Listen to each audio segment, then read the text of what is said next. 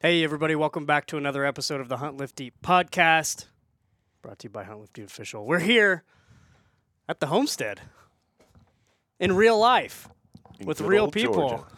Yeah, in Georgia. With two of my favorite people. What's going on, guys? Not much. Had a good weekend down here.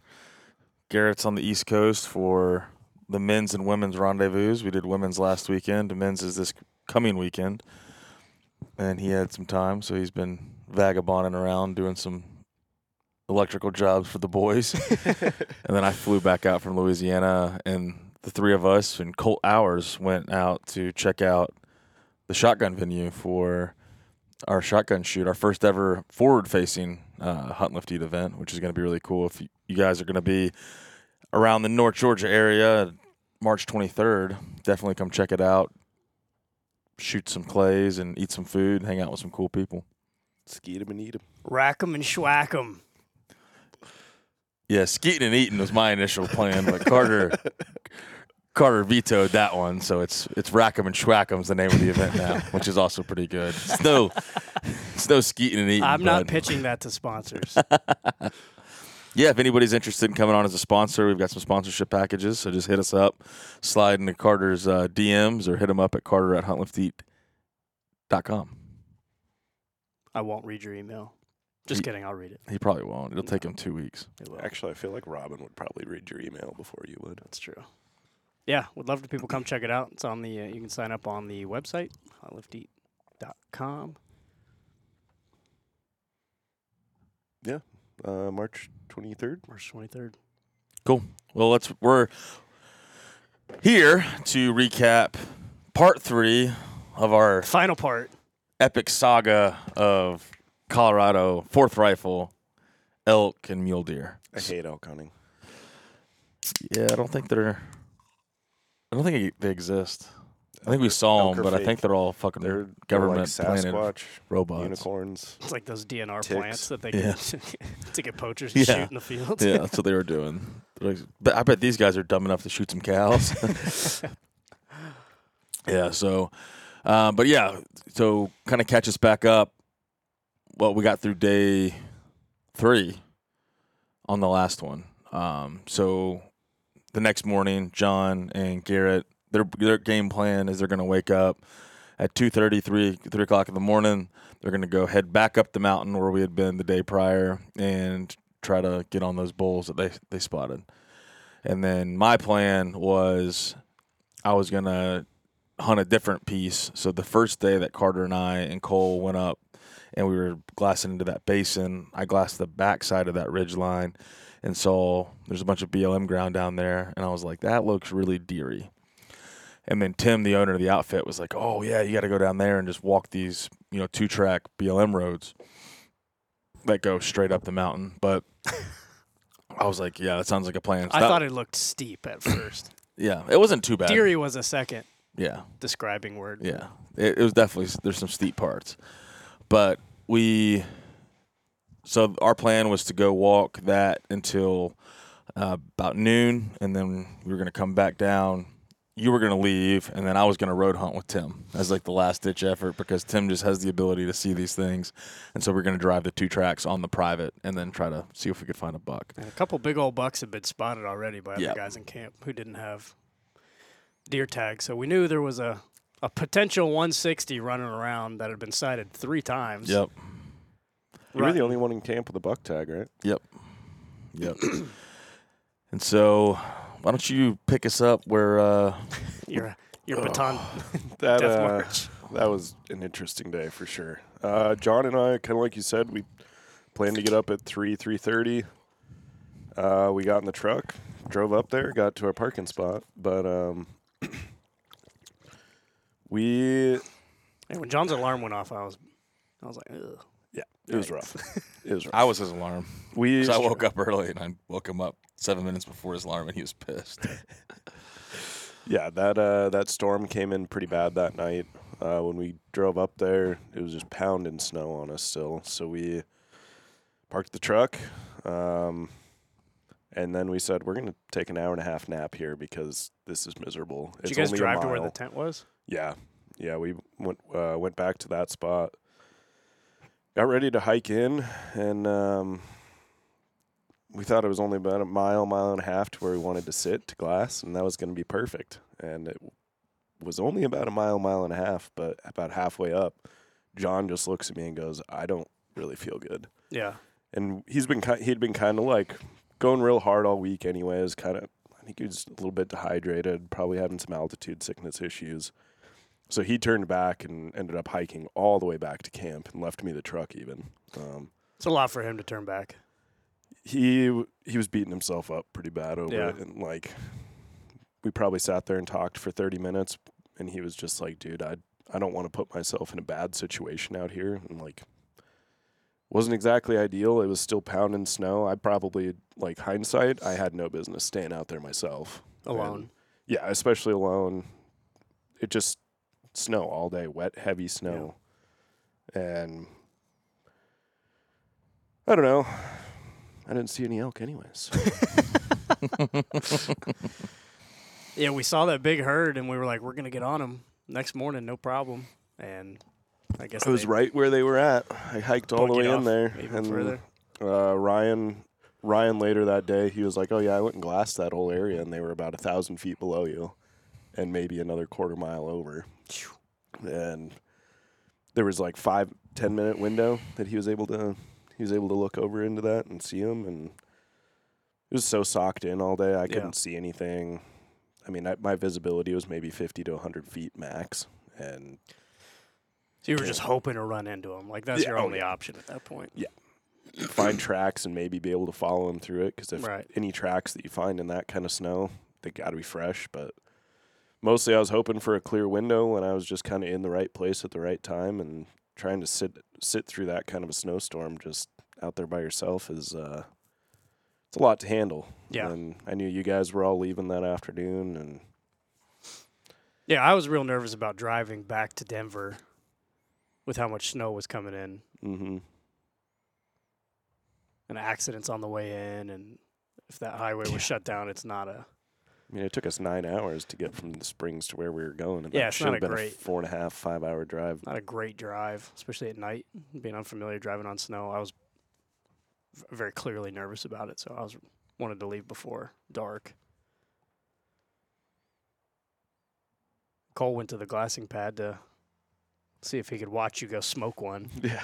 And like you said, it was just, you couldn't, the visibility was zero. It would come in spurts. It would clear up. Classic Colorado. Clear as day, bluebird skies for 30 seconds, and you're like, oh, yeah, heck yeah. Like, we're in business. And then the veil would come back. It's crazy how fast it would lift and then come back down. And, like, you'd immediately just had to, like, take advantage of those glass and windows and see what you could see. Which wasn't a whole lot. No, it was not. So John moves back. You're wandering around the mountains, going on a hot snow hike. Taking my rifle for a nice post-holy walk. All day. All day. I didn't get back 2 a.m. till 6 p.m. Yeah. Like dark. Yeah. Yes. I hunted my way out at about 2 p.m. I finally was like, okay, I'm out. I'm going to start working my way back to the truck, and sweating my balls off the whole day. I had no problem being cold. I had a problem being hot all day. Yeah. It was just work. And in that wet snow, that's dangerous. Yeah, and Can be. that was the issue that we were running into, too, is it wasn't that cold. Like, the snow was piling up, and it was sticking a lot. It was super wet, but the ground wasn't freezing. Because we were low. We dropped down to 68. 68, 62 at one point, and we climbed back up. We have to go up to come down, or whatever the fuck you said. So we drop down. We drive down the main road in, which is, main road is a relative term. Drop down. There's this little access road that goes up into the BLM, and road is also a relative term. It's a 2-track that you could not take a vehicle on. Maybe a side-by-side, but even in this snow, I would not want to.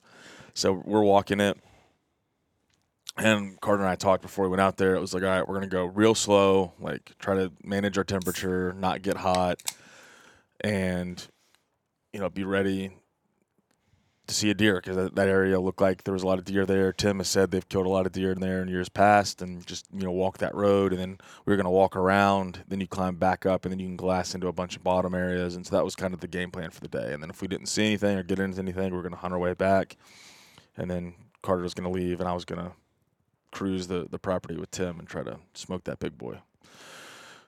So we start moving.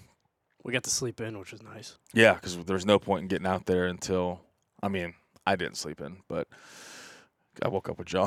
Right. But we didn't have to get up. Yeah, we didn't. Get Yeah, moving we could be stuff. slow in the morning, drink coffee, hang out in the lodge. Like, it was kind of nice, actually, because, like, and then the sun even came up. It was like 7:30, and I was like, it's too foggy. We can't even see anything. Like, let's let the sun get higher, and because there's no point in trying to walk this 2-track and still hunt if we can't see. So, yeah, it was nice to have that slower pace for sure. Yeah, and I wanted to do one last. I had really bad FOMO not going with Garrett and John.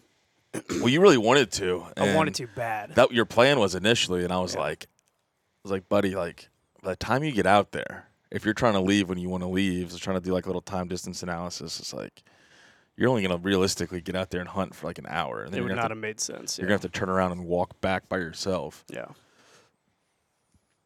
But I was stoked we got to do one more challenging Yeah, it was physical activity rather than just sitting and glassing kind of Well, thing. that was the guides were kind of like, yeah, your best bet's probably just to hunt the roads tomorrow. And I was like, and I'm not above shooting one, rolling around on one of the 4x4s and like jumping out and taking a shot. Like I've done that before. I would do it, but to me, if we didn't kill anything and I waited around till 10 a.m., like for them to get back from dropping all the clients off, then I would feel like I wasted that day versus if we go out and we actually hunt and then I don't get anything, well, we were still hunting. Yeah.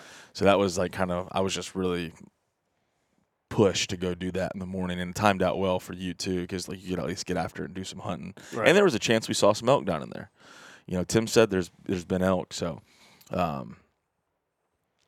we start moving up and we're taking our time, good pace, slow, stopping, airing out, trying to not sweat too much because it is straight up through mud and snow, and so you're putting some work in to get up there. And we're doing a pretty good job of trying to, move quiet, move slow, still hunting in. We're not playing grab ass like we sometimes do. And why don't you take it from when we kind of crest that one little IV line into where the power line was? Yeah, I was slipping and sliding on my boot skis. Yeah. Because that ground wasn't frozen, which made it a little more challenging to get up that vertical. But luckily that snow is good to hike in. And we crest this IV line, and it opens up into this beautiful, I've been calling it a meadow. It's not a meadow. It's a tenth of what a meadow, whatever you're picturing in your head for a meadow, it's about a tenth the size of that. Maybe 100 yards long. Yeah. Football field kind of thing. Opening in this very thick side of this mountain, and it's like a shelf, right? And we kind of crest this line, and we can see this. It's the first time we can see a good distance. And I'm in front of Luke, and I'm not. I had already taken myself out of the game. I wasn't like the shooter at that point in time. I was just hiking with Luke, serving my penance one last hunt before I leave a day early kind of thing. And I should have been either next to you or behind you, but we're just trudging our way along, and I stop, and Luke stops. And I was like, deer, deer, deer. And I saw some brown shapes at the end of this opening. I saw this deer coming out directly towards us, like she was on a rope, walking towards us, coming out of this thick, dark trees. It was so cool. And she just like lit up because everything's covered in snow. The trees are covered in snow. The branches are holding a ton of this wet snow. And you can just, you're like deer. And that was kind of the cool part. It just illuminates these animals. I see her right away. And then immediately behind her, I see antlers. And there's a nice buck behind her with like his nose on her butt kind of thing, clearly rutting hard. And I thought she was him at first. That's how like in profile they were. His antlers just came out behind her, and then as soon as she saw us, instantly and then turned broadside and kind of took a couple steps. The mule deer give you a few. They're a little forgiving for a couple seconds. And I was like, buck, buck, buck. I was like, shooter buck. And, well, like we were in the game all of a sudden. Yep. After not being in the game, we were there. There were at least 2 deer right away. And Luke was like, get me a range, as he dropped his pack and got his rifle off his shoulder and was getting ready. Was shooting standing off freehand, right? He's like, get me a range. And I'm like, it's a big mule deer. It's a I haven't had a lot of experience mule deer hunting, but I've got, It was the four biggest trips. one that we've seen together. 4 trips hunting. under my belt, and it was exciting. I also thought he was bigger than he was. I mean, he's a good deer, but like I thought, like when I looked through at my scope, so that was the other thing. I was like, we're not exactly like it's hard because ideally you have your scope cover off, but it's wet snow, so I had to have my scope cover on, or my scope was going to just fill up. So I'm trying to get the scope cover off. You're pulling a range. I throw up, and he's facing right at me. The doe bolts off, going up the ridge, and he's like, she takes one look and is like, see you nerds later. And this guy's like, he's just dumb and rutting. Are you another doe? Yeah, I'm like, what's that over there? And he's looking at me dead on. And I thought for a second to take a full frontal shot on him, but then he turned, and then it was just like, all I could think was just, big buck, put one in him. Yeah. And I pulled a range. I was like 107, and you were like, all right, cool. And I shot him, rush shot offhand at 100, and I hit him back. But I hit him. He clearly hit him. He dropped his ass. He arched a little bit, and he kind of stood there. And Carter was like, shoot him again, shoot him again. So I racked another round. I dropped to a knee at this point, grabbed my pack. I was like, I'm going to get like more stable, make sure I do a good shot. And I pulled the trigger and click. I had a fucking light primer strike on the round. I don't know if it was the round or the rifle. It better not be the rifle. At this point, he had dropped to the ground, and I was like, pressure's off. We're good. Yeah. I have my phone out, and I'm videoing. Yep. Because I'm like, I'm going to get this on video. This is cool. Because this happened in the span of, seconds. I don't know, probably less than 10 seconds. Yeah. It was insane. It was really fast. And then I have your click on video. And I was like, Yeah. oh, no. And then I was like, we're going to lose this deer. I go back to my old self, and I'm like, God. Yeah. And Because that was immediately behind them, it's very clearly terrain that you do not want to be in. It drops off immediately after this little shelf. yeah, and it's super thick. It's all Super butt brush and the oak brush, and like You don't want to track a deer in that. it's gonna be. I mean, the snow would make it easier, but it's gonna be difficult. Snow and tracks. It's actually the best tracking conditions, honestly. Except the snow is falling so quickly that you could lose it if you don't get on it quick. And it wasn't a lethal. I mean, it was a lethal shot long term, but I knew it was a bad hit because I rushed it, and I knew I did. And I don't know that I necessarily regret it. I probably had another 3 seconds to take and just calm down. But I was just so sure that buck was going to run. It was like all I could think in my head was just like get one in him, get one in him, get one in him, and then it's close enough that shoot him once and we'll shoot him again. And that's probably a controversial way to look at it. A lot of guys always talk about everything has to be perfect, but like in the reality of the situation, if you're jump shooting animals in thick terrain, like it's not always going to be perfect. I am going to practice more. I'll go more into the whole off-season stuff, lessons learned from this, but I'm going to shoot more offhand at further ranges for sure. Offhand at 100, I was like, I would have never been like, oh, that's a practical application. Now, very clearly. Yeah. Because we were practicing, 300, Yeah. 400, 500. Yeah, I would have been set more up comfortable. For this hunt specifically. I would have been more comfortable Who would have thought? off the bipod in the prone at a Yeah. 500-yard shot than I felt about that 100-yard offhand shot. But at that shot, you have a lot of time, Yeah.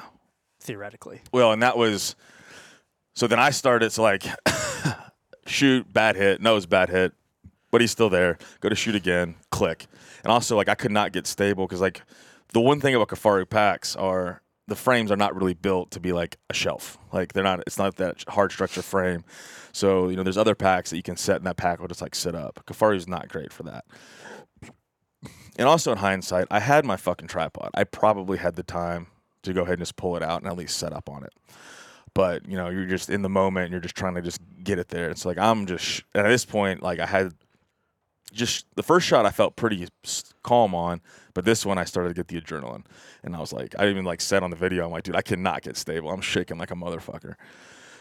Finally stable out a little bit, go to shoot again, and then click. I'm like, what the fuck? And I go to rack another round. Well, my dumbass, I only had 2 rounds in the fucking rifle because I had 3, and then I had cleared it and put that round in my bino harness, and then that day when we went to hunt, I just chambered around, so I only had 2. So now I have to reload. So luckily I had the rounds in my bino harness, and they were right there, which was the lesson learned from previous hunts. And so like I'm reloading, and this buck's like sitting here. So now like I'm just getting more and more amped, and then I can feel Carter's like he's like, let's go, and this buck is just sitting there, and like he's kind of fucked up, you know, like. And I drop my pack. I get my rifle in my hands. Yeah. I'm like, do you want to? In hindsight, shoot I should have just taken your rifle. Well, didn't you take a bit of a tumble the day before with your rifle in your hand? I did. Yes. So like, that almost makes me wonder if Face first. if it is something with the rifle. Well, it was because when I shot that doe in Virginia, we went to the range at Peach Bottom, and my scope was a little off. Yeah.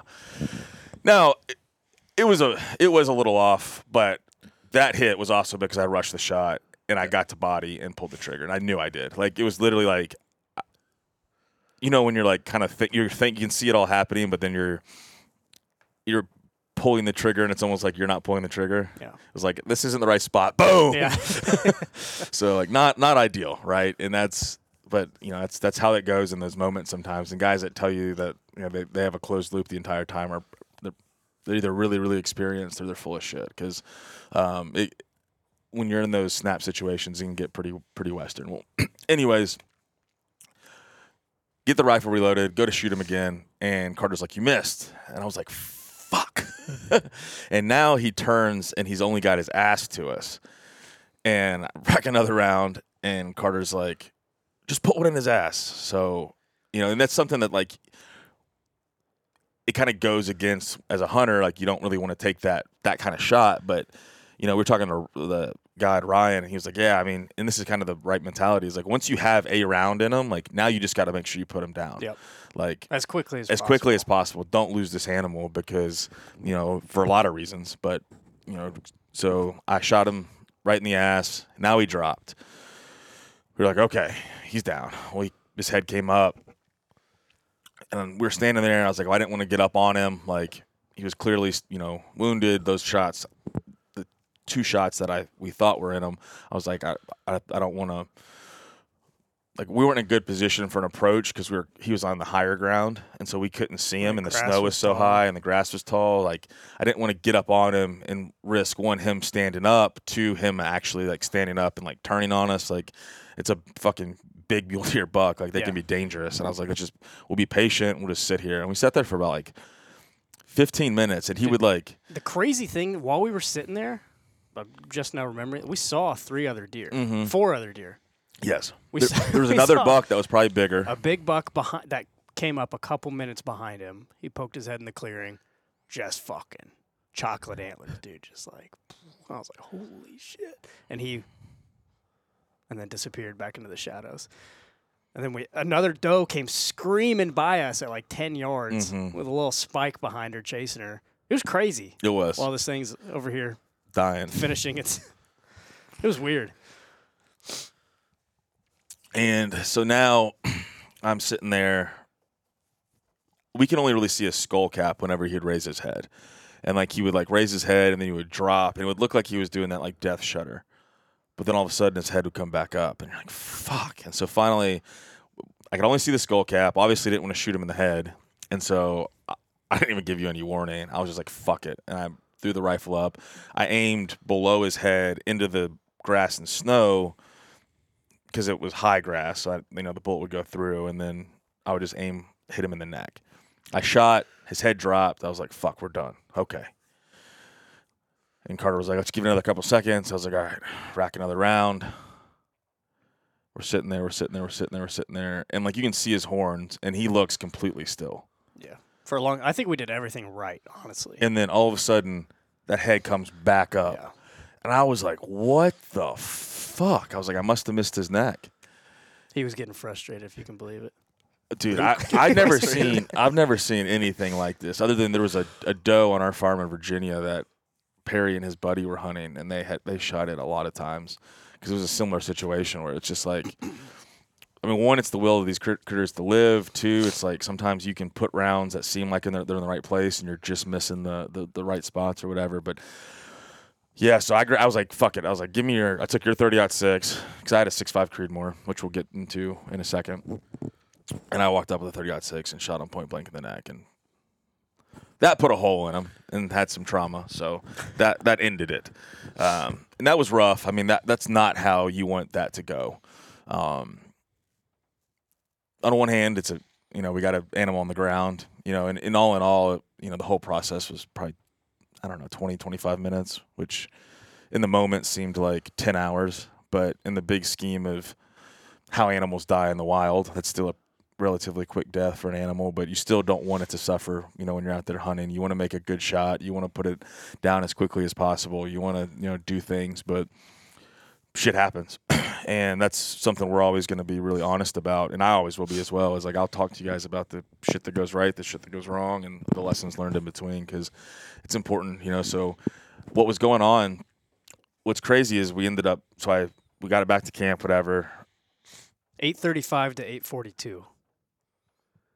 That was the whole process? That was it. Oh my god! It seems like forever, doesn't it? It seemed like it was that we were there for 2 hours. Yeah. So it's still a relatively fast saga sojourn. So, yeah, I just checked my camera roll for timestamps. That's crazy. A lot happened in that short amount of time. Yeah. A lot went through my mind. Same. Because you're trying to help whoever the shooter is, right? And we talk about this all the time. When you were a huge help, because like at one point I was so fucking flustered, and you were like, "You're fine." Like, after the squib round, I was like, "Fucking." And then I was reloading. I'm trying to reload. Throw his rifle off the side of the mountain. I was fucking losing my goddamn mind. At one point, I was like, just spear. At one point, I was like, I'm gonna go slit this thing's throat. Like, but then I was like, that's a big fucking mule deer buck. Dude, his antlers were big. He could have. This isn't a doe that I can put my. Well, and that's a hard situation too, because Ryan and I got put in that situation earlier while we were guiding. Mm-hmm. We had one of our clients put a round pretty much right in the bull's spine, and it was still alive when we got down there like 3 hours later. Mm-hmm. And it was some nasty, thick shit. So when it fell, its antlers got pinned underneath a log, and we were able to go up, grab the antlers, and cut its throat. And that thing took 20 minutes for it to die in our hands. Jeez. And that was like one of the hardest things that I think I've ever done in the woods. It was just like having to sit there and basically like both of us were just holding the antlers to that log just so that we didn't get fucked up in some way in all of this. But like, you just want it to die quickly, and that thing took a long time for it to bleed out. Live, man. They're like tough fucking animals. And we had that thing cut clean through to the spine on the throat, and it still took some time. So that was like hard to do. Like, I'd rather put more rounds in it, but in Colorado, because of the way the law works, you can't shoot it after dark. Mm-hmm. So when we came up on that bull that night, it's 9:30 at night. Yep. And there's no way we can put another round in it. Yeah, it's I understand why that law is there, but it's kind of there's a second, third order effect of that law that's silly. Like, you should be able to dispatch wounded animals. Now, obviously, guys are gonna abuse that and take advantage or whatever, but it's one of those things that I guess 6 on one hand, half a dozen on the other. But yeah, it shit like that does. I mean, and it's happened to me in the past. It's happened to me with Perry and Evan, and they've had experiences with when the whitetail woods. Like, it doesn't. Like, you want it to be clean and fast, but it's not how it always works out. And you need to know that going into what you're doing, because it's a reality of the situation. And guys, that if you've been hunting for a few years and you've never had that happen, that's awesome. It will. But don't get cocky, it will. Yeah. Like, you can't, like, shit just happens. Sometimes it's mistakes that you make, and sometimes things are just outside of your control. So, a deflection on a tree branch you didn't see, or a piece of sage, or you bump your rifle scope and don't realize it. Like, things happen. So just know that it's probably coming, and understand that it's part of it. And the way that is really, I used to get really sick to my stomach and like want to quit hunting if I lost an animal or if one got wounded or something. But one, it's going to happen when you accept the fact that you're a hunter and you're going to kill animals. Like, you're going to lose animals. And it's not that you should take it any more lightly, but it's a reality of the situation. And other animals lose animals. Yeah. Other animals wound animals, and like, they're hunters, and that's just part of the nature, literally, of what we're doing. And then, as a hunter, when you do kill one, even if it takes 3 hours, if it's a bad shot and it's got to sit for a night, that's still a better death than what a lot of these animals are going to get when they're eaten alive from the ass end first from coyotes or wolves, or they're freezing to death or starving to death, or they're getting, stabbed. The bucks are running themselves in the ground and they're emaciated. Or sucked dry from, bot flies Yeah, or yeah. ticks or, some of the moose up in Maine. Or if you need a little perspective, Yep. Nature is Metal on Instagram for sure. Go watch Yep. some of that shit and you're like, weird. It's almost like we're providing a service. Like, nature is insane. It's crazy, Damn, nature, you scary. Yeah, no kidding, dude. But so get the buck down, and which was good. Get the guts out of him. We drag him down the mountain, which was kind of nice. It's way nice Because we had a 2-track and we just drug him straight down. Gravity did most of the work. Good wet snow. Like, we were still getting a little warm because we're still dragging I don't know. He probably weighed at least 250 on the hoof. He was a big buck. I mean, he was huge. he wasn't, which is crazy because he wasn't that mature of a buck, but he was rutted as shit. His neck was all swole. Like, he was probably a 3.5-year-old buck, but we're dragging him down the mountain, get to the truck, get him loaded, and then we go to drive out. And we're at the bottom, and we got to snowed drive a lot since we've. And mind you, the ground still hasn't frozen. And we're doing pretty good. I knew I couldn't relax till we were back at camp. Oh, dude, your anxiety was contagious. But in your defense, even if you're not scared of heights, it was slick as shit. You should be. And if you go off the wrong side of the road, you're tumbling. It's going to be a bad day. Like, you're either going to flip and get stuck into some trees, you're going to go all the way to the bottom and probably die. Dude, at one I was going point, to say, if you go off that road, you're not going to survive. we were driving up, right, and the mountain's on your left, on your driver's side, for your listeners. At one point, Luke's like, do you want to get in the rear seat behind me on the driver's side? And I was like, I was actually just thinking about that. Because the precipice is like 4 feet away from me on the passenger side window. I almost got in the back and got on the other side of the truck. Yeah, it got western. So we got stuck at one point. Stuck. Slid off. There's this one turn. It's real steep, and then right into as it gets steep, it turns to the left. And every time we were trying to come up and out of that, my ass end, because it's a truck, would slide into the ditch. The water ditch. And the water ditch, like the drainage ditch, and then sink into the snow. And the only way I could get us out, and I fucked up the side of my truck doing this because I did it, 3 times or at least twice. I'd have to put it in reverse at 4 low and ride all the way down 100 yards back. 100 yards to the bottom to get out of the road. so I can get out of the ditch because the ditch was so thick and the snow was so wet and muddy. And then I'd have to shoot back up. And I was being pretty conservative because, on one side, it's this ditch in the mountain that's scraping the side of my truck. On the other side, it's sheer vert with not a lot of trees. So if I overshoot it and we fishtail going around and I lose the tire on that end, like, we could be in a really bad spot. But then I finally just had enough of it, and I was like, Carter, fucking hold on. And I hit it fucking hard, and I start carving. So for those that have never been in snow or mud, if you take your front tires and you rock them back and forth and you carve, you can get traction and kind of climb. And so that's what we ended up doing. And we definitely fishtailed around, shot out of there like a bat out of hell, but we got through it. Thank God you had that deer in the bed to give you a little bit of weight. Extra weight. That's should have left the guts in him. Yeah, no joke. That's a whole nother point. Is like, Colorado can get real sketch any time of the year because snowstorms happen, but especially that time is like, I am definitely gonna upgrade my self-recovery kit. So this summer I'm gonna install a winch on my truck.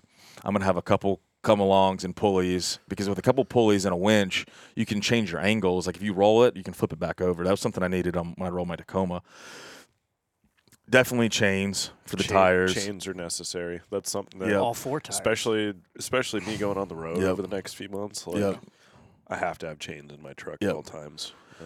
Definitely. And then I'm going to have, probably if we go back up for that kind of hunt, I need to have, 300 pounds of sand in the bed of the pickup just for weight over the rear axle.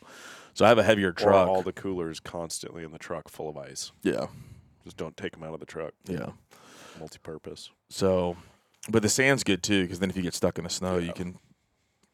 And then shovels and like just a whole toolkit. Like I need to have that. I've got some tools in my truck. I've got a shovel. I've got an axe. I've got tow straps, but I definitely don't have. And having a winch would have been nice because if we gotten stuck on the front end, I could have just winched to that tree and pulled us right out, and then not had to get Western shooting up the top. So, but anyways, we get back to camp, start getting the hide off this thing. We're the heroes. Oh yeah, I'm like, I'll pull that thing straight up to the skin and pole, man. Everybody's, because there's other guys in camp from the Wisconsin and Minnesota, I think, and sure enough, like, flies to shit, man. They just everybody came out. It's like a bell goes off and people start flocking out of their cabins. Everybody knows. Well, we were talking about that because like a lot of these guys, because of the snow, weren't hunting that morning. And we were even like ordering to walk it up. We're like, man, like we might just be going for a walk because we can't see a goddamn thing. But you can't kill them in camp. I mean, I almost killed one in camp the day before, but you can't kill them from the cabin, right? Like you can't kill them from the cabin. So getting out there and just hunting, you never know what's going to happen. And, it was funny after we came back, everybody seemed to kind of be revitalized and everybody in camp wanted to get back out and go hunting that afternoon, which was cool. So, but I started getting the hide off of it and it was wild. So 6.5 Creedmoor is a pretty controversial round.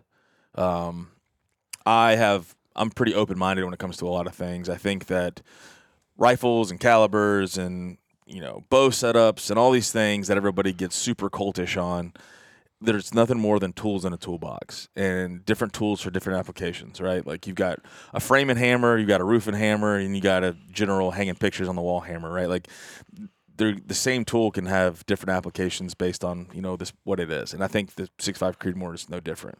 And when I went to the 6.5, I wanted a round that was flat shooting, that I could reach out at a little better distance, that I could really hone some long distance shooting. And Evan had gotten one, really liked his. I'd shot his a couple times, and that's really why I decided to go with the Creedmoor. Because with the ELDX rounds, you can run a 143 grain bullet, which I was shooting a 30-06 at 150 grain, so I'm not losing that much. And then at tighter distances, you're not even losing a lot of the velocity and that the kinetic energy that everybody's always talking about. Zero recoil, which was way cool. Zero recoil. I mean, I can shoot that thing. I mean, I'm sub-MOA at 200 with that rifle. So it's a really good shooting rifle.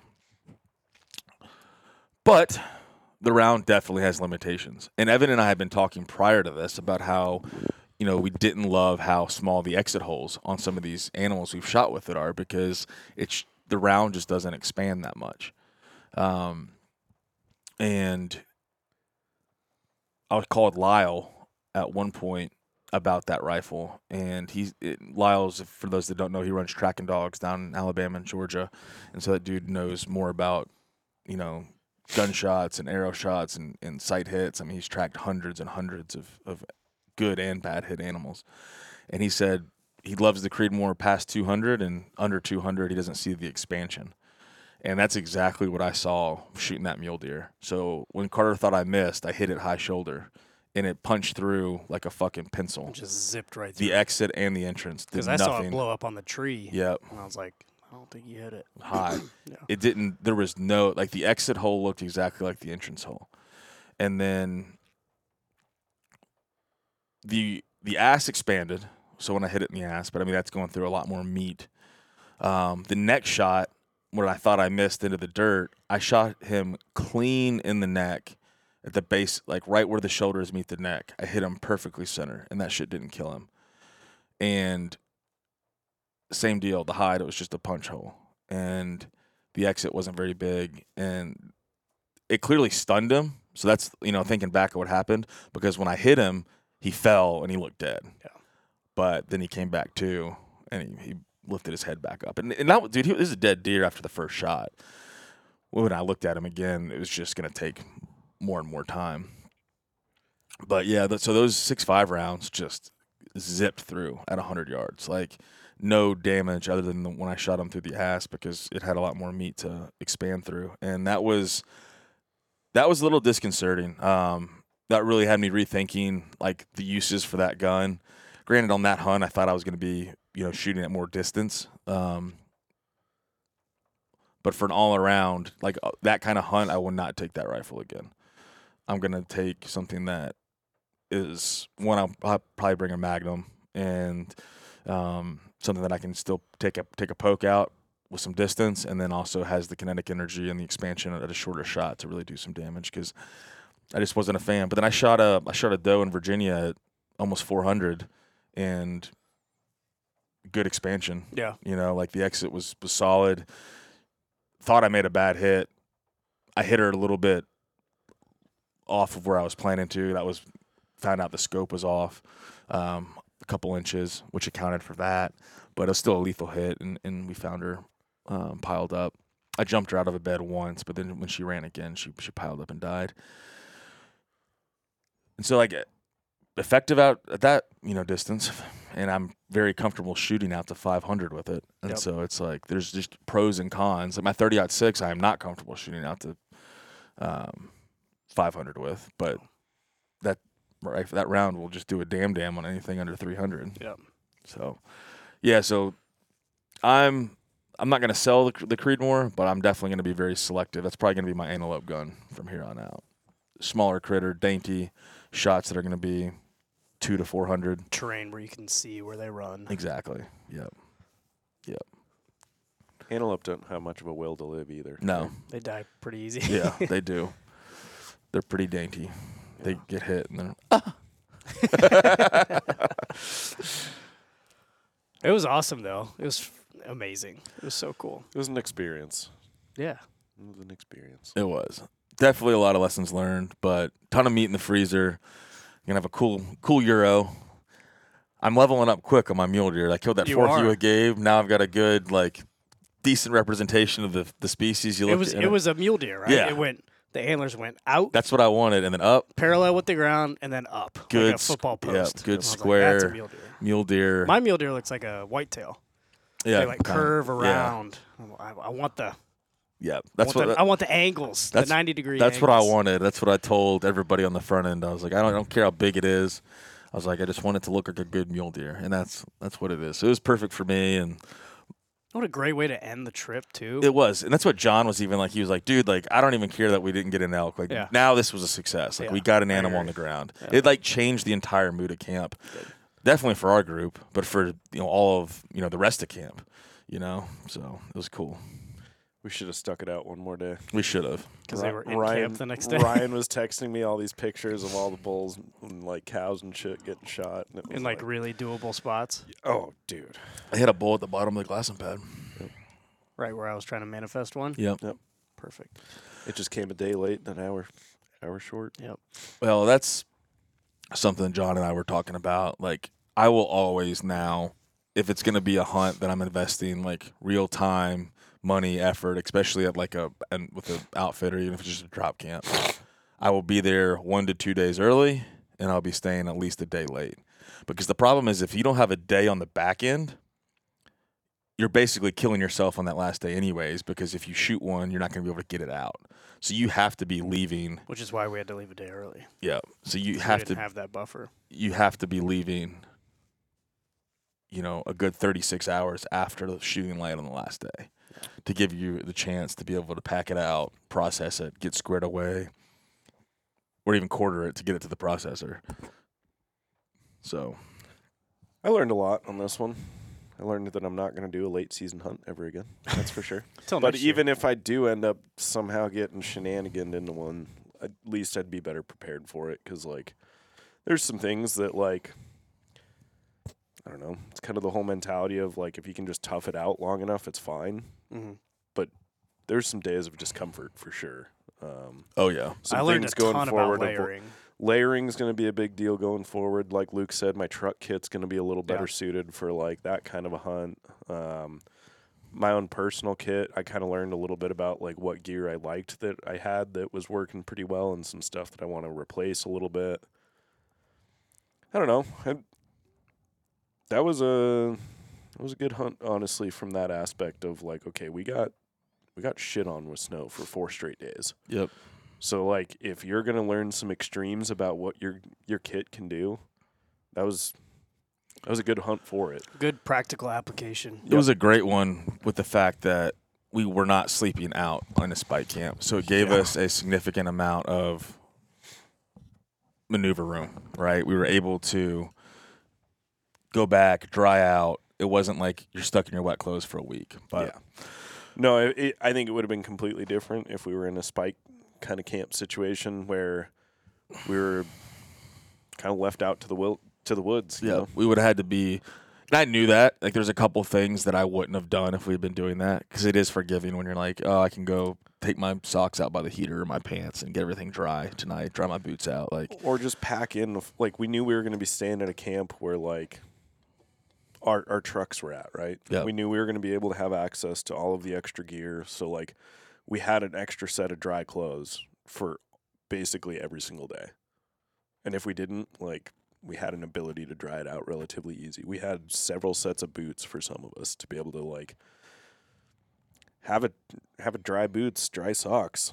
Like, if we were doing the true backcountry thing, like, we're having to minimalize everything. Yep. Yeah, it's definitely, I would recommend for those that are new to hunting in the backcountry or hunting off their backs is to do a drop camp, potentially spike out from there, but have a camp, not necessarily a drop camp from an outfitter, but just have your own like truck camp where you're pulling in. You're able to bring the kitchen sink. You can have some amenities, and then you can spike from there if necessary, but have a base camp to where you're not having to carry everything on your back. Yeah. Because with a lack of experience, it's going to give you a lot more options and a lot more forgiveness.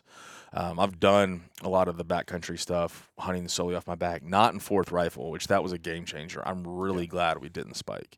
Same. We had talked about it, and John and I talked about this at length. Like, there's no real risk for like I'm not concerned because I'll just walk out. You know, it's like just a walk to daylight. Like, it's gonna suck. It's gonna be absolutely dog shit. But like, I'm not gonna freeze to death.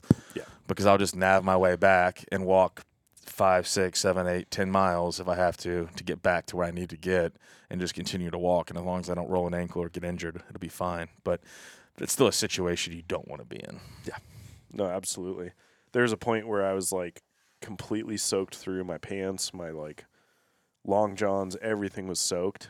And I was like, okay, I can at least walk out and get to like a cabin. This isn't ideal, but like that day that I was out there when John had to go back, like, it was always that mentality of like, okay, well, there's at least a warm fire and some ice cold beer waiting for me down at the bottom of the hill. Yep. Like, all I got to do is just walk there. Yep. But if we were in some sort of a scenario where we were going back to a tent with, I wouldn't have been so willing to just sit out there and suffer like that. That's for sure. But it was a hell of a hunt, hell of a week. Yeah. Good Thanksgiving. Yep. We had a little bit of success, a lot of lessons learned, a lot of mistakes. But, I mean, I learned a lot about hunting elk, and especially in fourth rifle. I feel like the behavior was totally different than what you see in other seasons. And we got some cool footage of them fighting and stuff like that. It was just cool to just see them, you know, and just see them out there and large groups. Yeah. So it was definitely worthwhile, and the vista was epic, and it was a good time. And we're just continuing to learn and grow our experience base, and hopefully we just make fewer and fewer mistakes as we go forward. I doubt we will.